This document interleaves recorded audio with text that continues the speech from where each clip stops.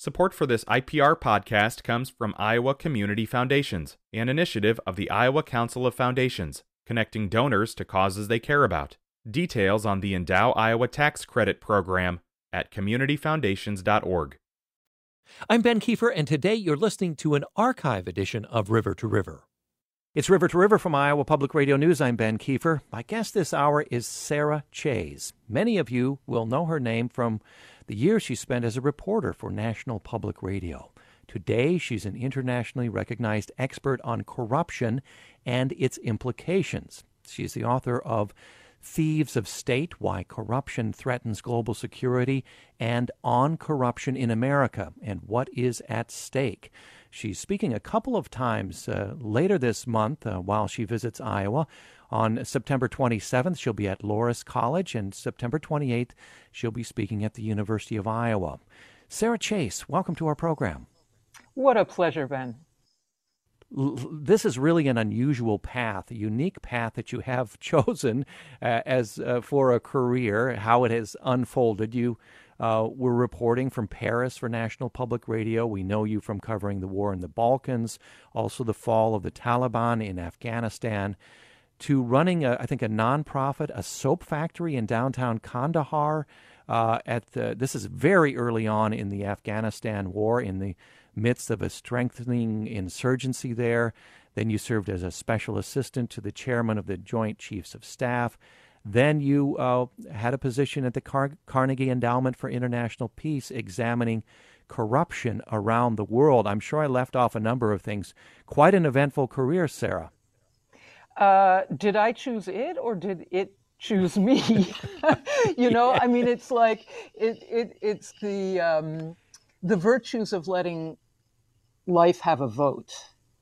And that's really what I did. One thing sort of led to another. Now, when President Karzai's uncle says, "Wouldn't you come back and help us?" I'm not sure that my brain made a decision before my mouth said yes. So, I mean, it's about following, it's about pushing the door, and there's a logic to it, but the way the logic actually happens, like how it manifests itself, is always a surprise. Right. I want to talk to you more in depth a little bit later in the program about that narrative that you've created for yourself, that you've chosen, or it chose you in your career. But first of all, you're going to speak in Iowa a couple of times. I'd like you to give us a preview of your talk, which is to be on how corruption fuels international conflicts. Tell us the messages you want to get across. Yeah, and this really came to me in Afghanistan. I didn't go to Afghanistan planning on thinking about corruption. It was Afghans who brought it to me, and who were so indignant at the corruption of their government, as reinforced, right, by the United States and its other international allies.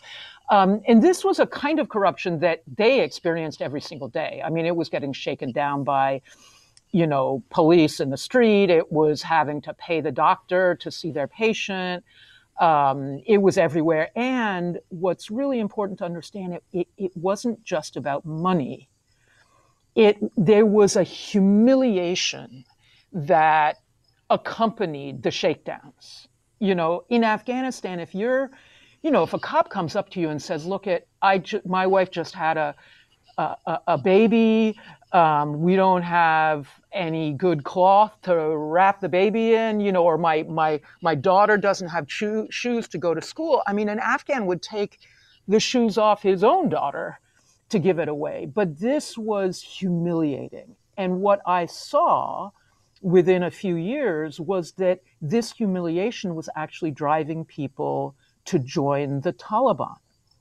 That government corruption had as much to do with the kind of resurgence of the Taliban as any kind of abstract cultural, we hate Western culture sort of sentiment. And that was really surprising to me. And then in a talk in 2010, I discovered that it was a talk before an international audience, and people came up to me afterwards saying, "You just described my country." Well, I thought that I was talking about some Afghan, like exotica, right?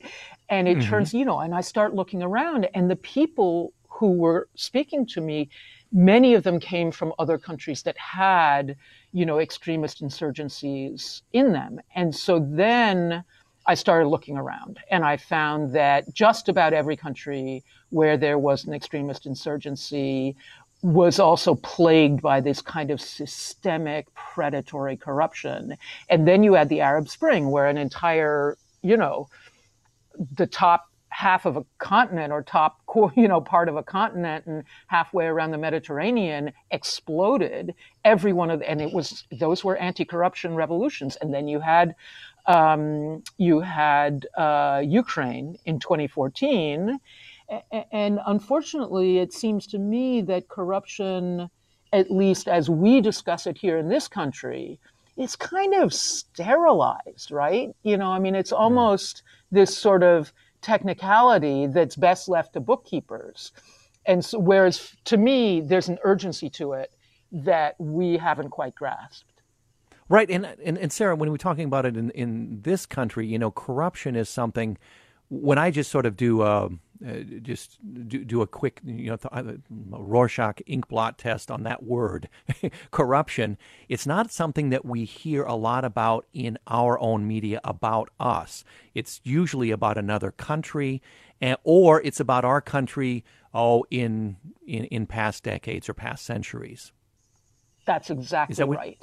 Yeah, you're exactly right. Why is that? And first of all, there's this American exceptionalism, right? We just, whether we know it or not, have a kind of supremacy complex,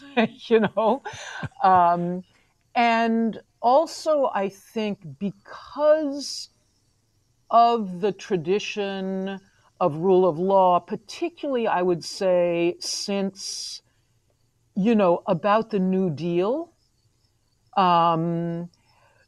we've kind of driven corruption not so much underground, but into more genteel practices. So the way corruption takes place in America is not, people being shaken down at the hospital door by a doctor, but you could argue that the unregulated, just to continue that example, the unregulated way that medicine operates in this country, for example, the fact that the government is not allowed to bargain over prices for medical services, that is the result of a corrupt collusion between big businessmen in pharma and government officials who often, will then take a seat on the board of the pharma company, that they were regulating some years before. And so that's what I'm getting at when I talk about corruption, particularly in this country. We shouldn't be reducing it in our minds to the idea of someone, stealing the furniture, right? Or putting their hands in the cookie jar. It's actually a somewhat subtler set of operations on the part of networks of people that link both government officials and businessmen, and in some countries, businessmen and women, and in some countries, out and out criminals, like drug traffickers or weapons smugglers or whatever. It's the network that's operating for the benefit of its members. And the members often trade places among these different sectors of activity. And so I think it's sort of like the frog in the hot water. We've kind of gotten used to it, to the way it's performed here.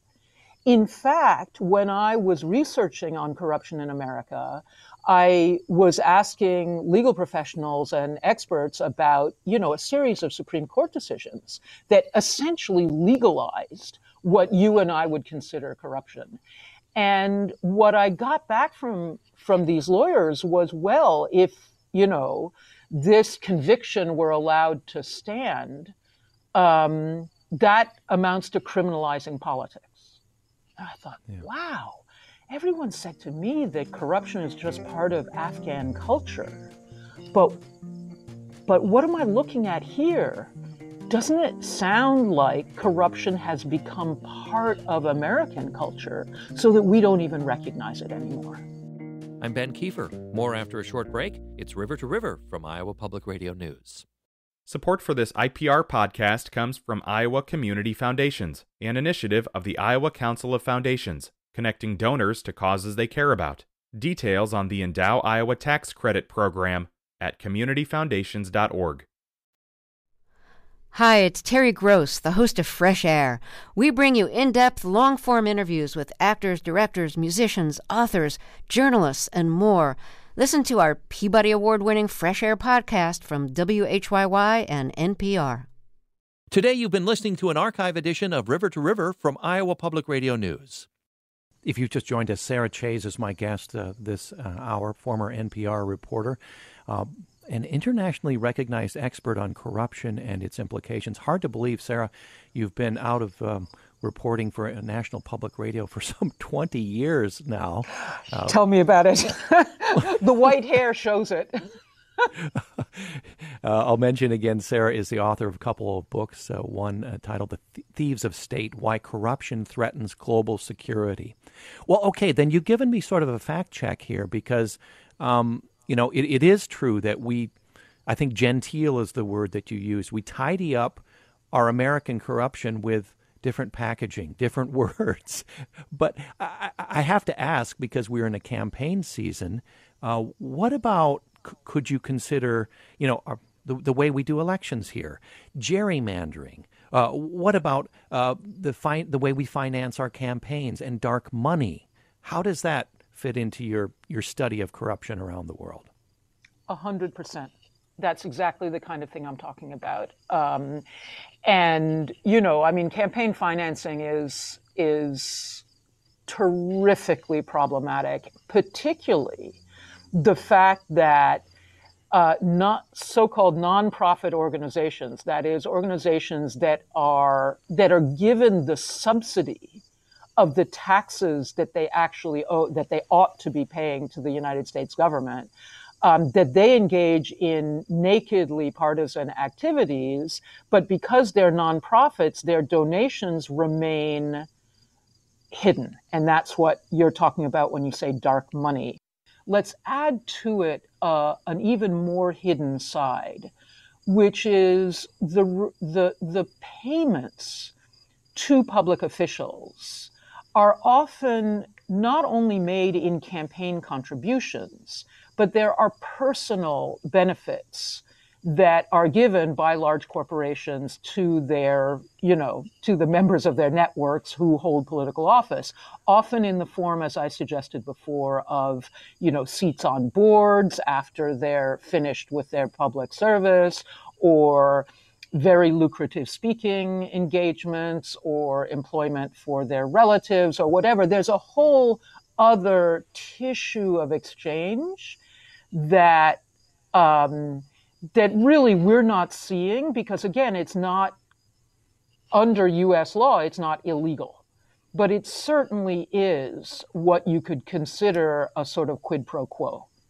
Yeah, and back to your frog in the water thing, we've now, grown up with this. A lot of us have gotten used to the idea that, our politicians receive millions and millions of dollars. Maybe that's from Big Pharma, maybe that's from the gun lobby or something like that. And then when asked about it, they'll perhaps even be indignant and say, that absolutely has no part in the way I vote and decide what policies to support. And that's some of what you're talking about. It is. I am speaking to you from the state of West Virginia.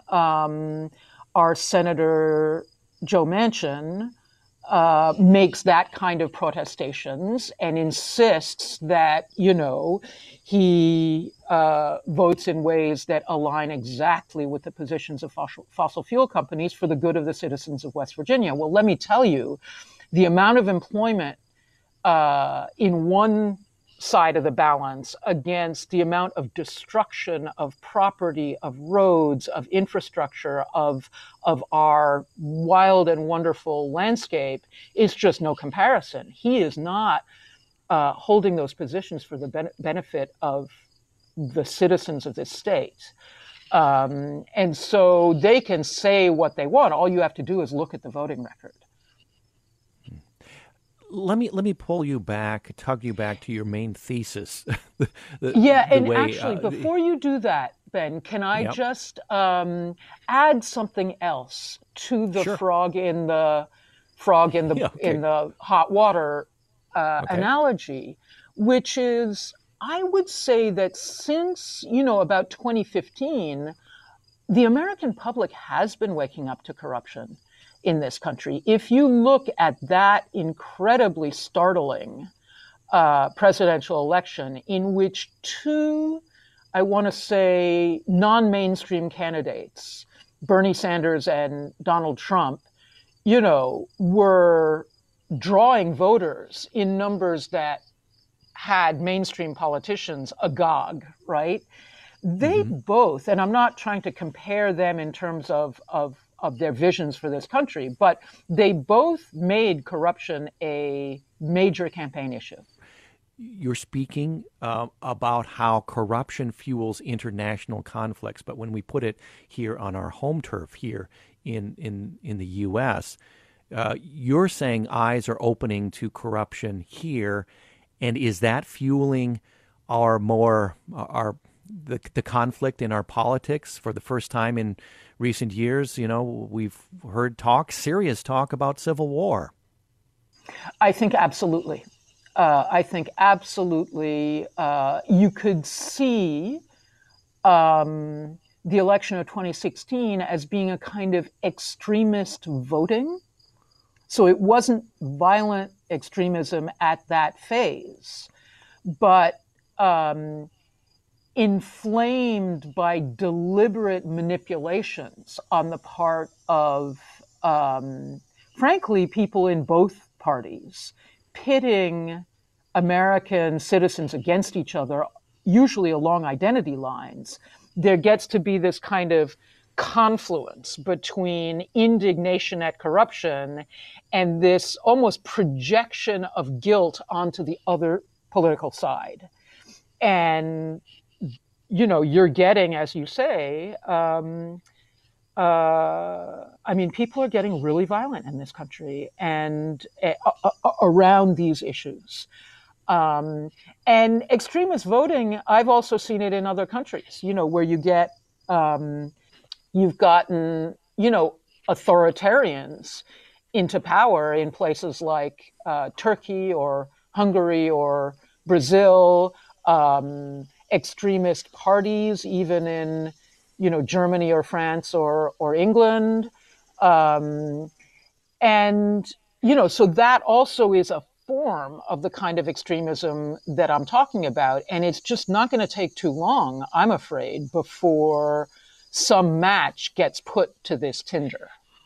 Yeah, right. And perhaps it already has in some small way, a bit of an elephant in the room as we talk about international conflicts and conflicts in our rising partisanship in our own country. January 6th. How does your study of corruption around the world and in our country fit into that narrative, the run up to January 6th and its aftermath? Well, the first thing I want to say is the irony of it all. Indignant people often turn to a wrecking ball, right? The Taliban, nobody could have said that the Taliban were a superior form of government than the one that the United States and its allies were supporting in Afghanistan. But when you get that indignant, you want a wrecking ball. Sometimes it's your own head that gets smashed, but that is often an instinct. And so that's one point to make, is that any, I want to say, objective examination of the Trump administration could not conclude that it was less corrupt than any other recent U.S. administration. But you could also suggest that in a lot of ways the Trump administration was a wrecking ball. So that's one point. The second point is,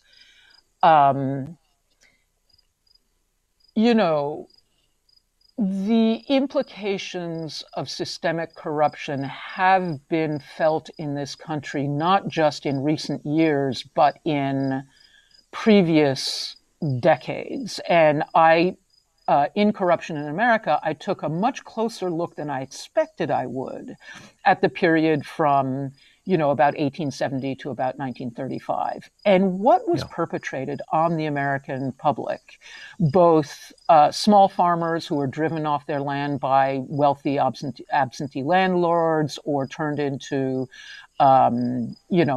basically indentured servants, sharecroppers, white as well as black. And then, were kind of shoveled into the maw of pretty inhuman industrial factories and mines and sugar refineries and things like that. They eventually won some things like minimum wage and some minimal safety standards and working conditions. And then within 30, 40 years, a lot of those jobs were being moved overseas where the same protections didn't exist. So you're talking dispossession, multi-generational dispossession. And certainly minorities such as Blacks and Native Americans got by miles the worst of this. But, whites in the middle of the country were not unscathed, and Iowa farms look a lot different now than they did, in 1860. They sure do. Sarah, we have to take a break. We'll be back with Sarah Chayes. So glad to have Sarah with us, a former NPR reporter. Hard to believe. 20 years ago, she left that status and moved on to many other things. She's now an internationally recognized expert on corruption and its implications, author of a couple of books, most recently Thieves of State, Why Corruption Threatens Global Security. Sarah, stay put, please. We'll be back after a short break. I'm Ben Kiefer. It's River to River from Iowa Public Radio News.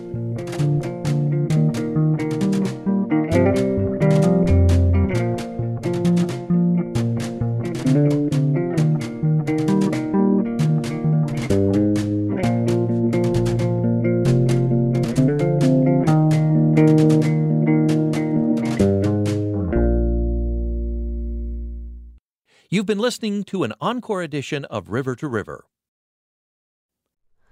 Hi, it's Terry Gross, the host of Fresh Air.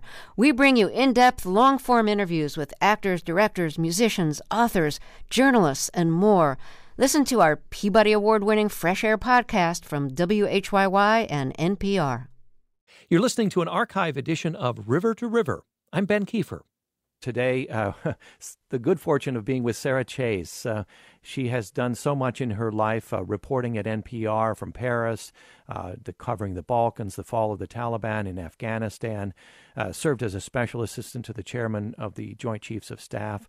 Sarah, when we had to go to break, we were finishing up our conversation about January 6th, and you were leading up to something, and we had to go to break, but your observations about January 6th, its causes, with the experience you have looking all around the world at corruption. Given what ordinary Americans suffer from what I would call corruption, in some ways, I'm surprised there weren't more people attacking the Capitol. I'm not excusing the action any more than I excuse the atrocities of the Taliban, but elsewhere in other countries, I've seen reactions to this kind of behavior on the part of the wealthy and powerful that are much more devastating. Donald Trump showing that though he's been out of office for over a year and a half, flexing a lot of his muscles during the primaries, showing he's very popular with tens of millions of Americans. How do you explain Donald Trump's enduring influence in our politics? Politics has become a team sport. If people fundamentally doubt whether their personal fortunes improve under one party or another, or if they suspect that those fortunes only improve, in some trivial way, whereas the elites of both parties are making out, then it's not policies that move those people so much as a sense of belonging to a team. I wrote a paper for Carnegie looking at anti-corruption uprisings around the world, and part of that paper was looking at the countermoves that corrupt networks deployed against populations that were indignant at corruption. And the most effective countermove, whether in Lebanon or in, Romania or here, was to play on people's cultural and identity divides. In the end, when we are threatened, when we feel threatened as a species, we kind of circle the wagons around what we feel to be our in-group. And cynical political leaders can very effectively seem to affiliate themselves, right, with one team or another and play on that team spirit. And there's been some pretty interesting sociological work demonstrating that once that happens, Liliana Mason is a terrific sociologist at the University of Maryland, and she really has demonstrated that once that kind of identity affiliation kicks in, people don't hold the leaders of their own party up to their own promises or statements, because the draw of being part of that team is stronger. Mm-hmm.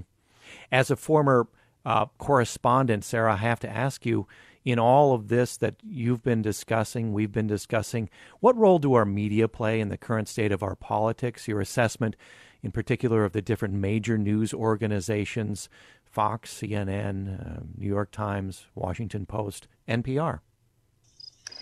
That's a great question. And I'm afraid that my response is that they too have become polarized. And so I find little appetite in the mainstream media for self-examination. I find little appetite, at least on this issue of corruption. I think we've seen some appetite for examination on matters of identity, right? Of inclusion and things like that, but almost none on corruption. I would, challenge anyone to find me a Fox News exploration of corruption within the Trump administration. And similarly, I would challenge you to find an NPR expose or consideration of the reality of Hunter Biden's position on the board of a flamboyantly corrupt Ukrainian energy company when his father was vice president. We make excuses, even the media, I'm afraid, makes excuses for its side. Now, what you have started to see, you've seen the explosion of investigative journalism in this area. You can think about the Panama Papers or the Paradise Papers, or there have been a series of these that have been incredibly interesting and valuable. And exposed a lot of corruption around the world, and led in some places to, the toppling of senior government officials. However, I still find that work is pointing a finger in some other direction. You know what I mean? As you said earlier on in this conversation, the corrupt people, the kleptocrats, are over there. They're Ukrainians, or they're Kazakhs, or they're Angolans, or they're Hondurans, right? And American institutions, yeah, they're bad for facilitating that corrupt activity, but we're still really reluctant to see ourselves in the mirror of a country like Afghanistan. Yeah. I wonder, to bring it down onto an individual level, going from the media we consume, how do we, is there a thought experiment or a test that we can as individuals do to test our own partisanship, to discover our own blind spots to corruption that is right in front of us, perhaps? What a great question, Ben. I think that let's start by holding our own to account, right? I mean, it's so easy, and this goes back to the Bible, right? You know, the speck in someone else's eye. Let's look at the speck in our own eye, even if it's only a speck. Let's take a look at that. I think that would be a really effective exercise. Another exercise would be just to flip the script. If, you know, a vice president of the opposite party, if his son were on the board of a flamboyantly corrupt foreign energy company, a position for which he had no qualifications, how would we feel about that? Mm-hmm. And I think just doing those exercises, the equivalency exercises, and stopping yourself when you're about to say, yes, but, you know, what about X or Y? That's often our reaction. There's an accusation leveled against an official of our political orientation, and we'll say, yeah, but what about so-and-so? Yeah. Like, stop yourself. Yeah. Right, and that matches up. I teach a course periodically here in Iowa, and I'm about to teach it again. And one of the exercises matches up with exactly what you said. And these are retired people that I'm teaching. Oh, neat. And so I say, you have to find someone you don't agree with on a policy. Not your complete political opposite, perhaps, but somebody you know in your neighborhood, perhaps, you disagree with, or perhaps somebody you get together with for coffee, and you just don't go certain places because you know it won't end well, right? So Take that person and ask them about their position on that, but you may not do the but thing that you just mentioned. Right. You have to truly try to understand their position without interfering with their explanation of it. What a great thing to have people do. And I would, even on that one, add something else. Try to rephrase what they just said to you. Put what they just said into your own words with a question mark at the end. Like, is this what you mean? So it's just like couples therapy. Right? Yeah, right. Yeah, it's just you're right. Maybe that's what we need as a country, some couples therapy. Because, and here's why, it's not just that we want, you know, civility to reign in this country. It's that so long as we are clawing each other's eyes out, the rich are still laughing all the way to the bank. The rich and corrupt are laughing all the way to the bank. So let's have you cast your eye to the future, knowing what you know, Sarah Chayes, about corruption in countries around the world, corruption in our country. What possible paths do you see for our democracy going forward? Is democracy guaranteed? We've always thought so growing up in this country, haven't we? I'm not sure you want to end on my answer to that question.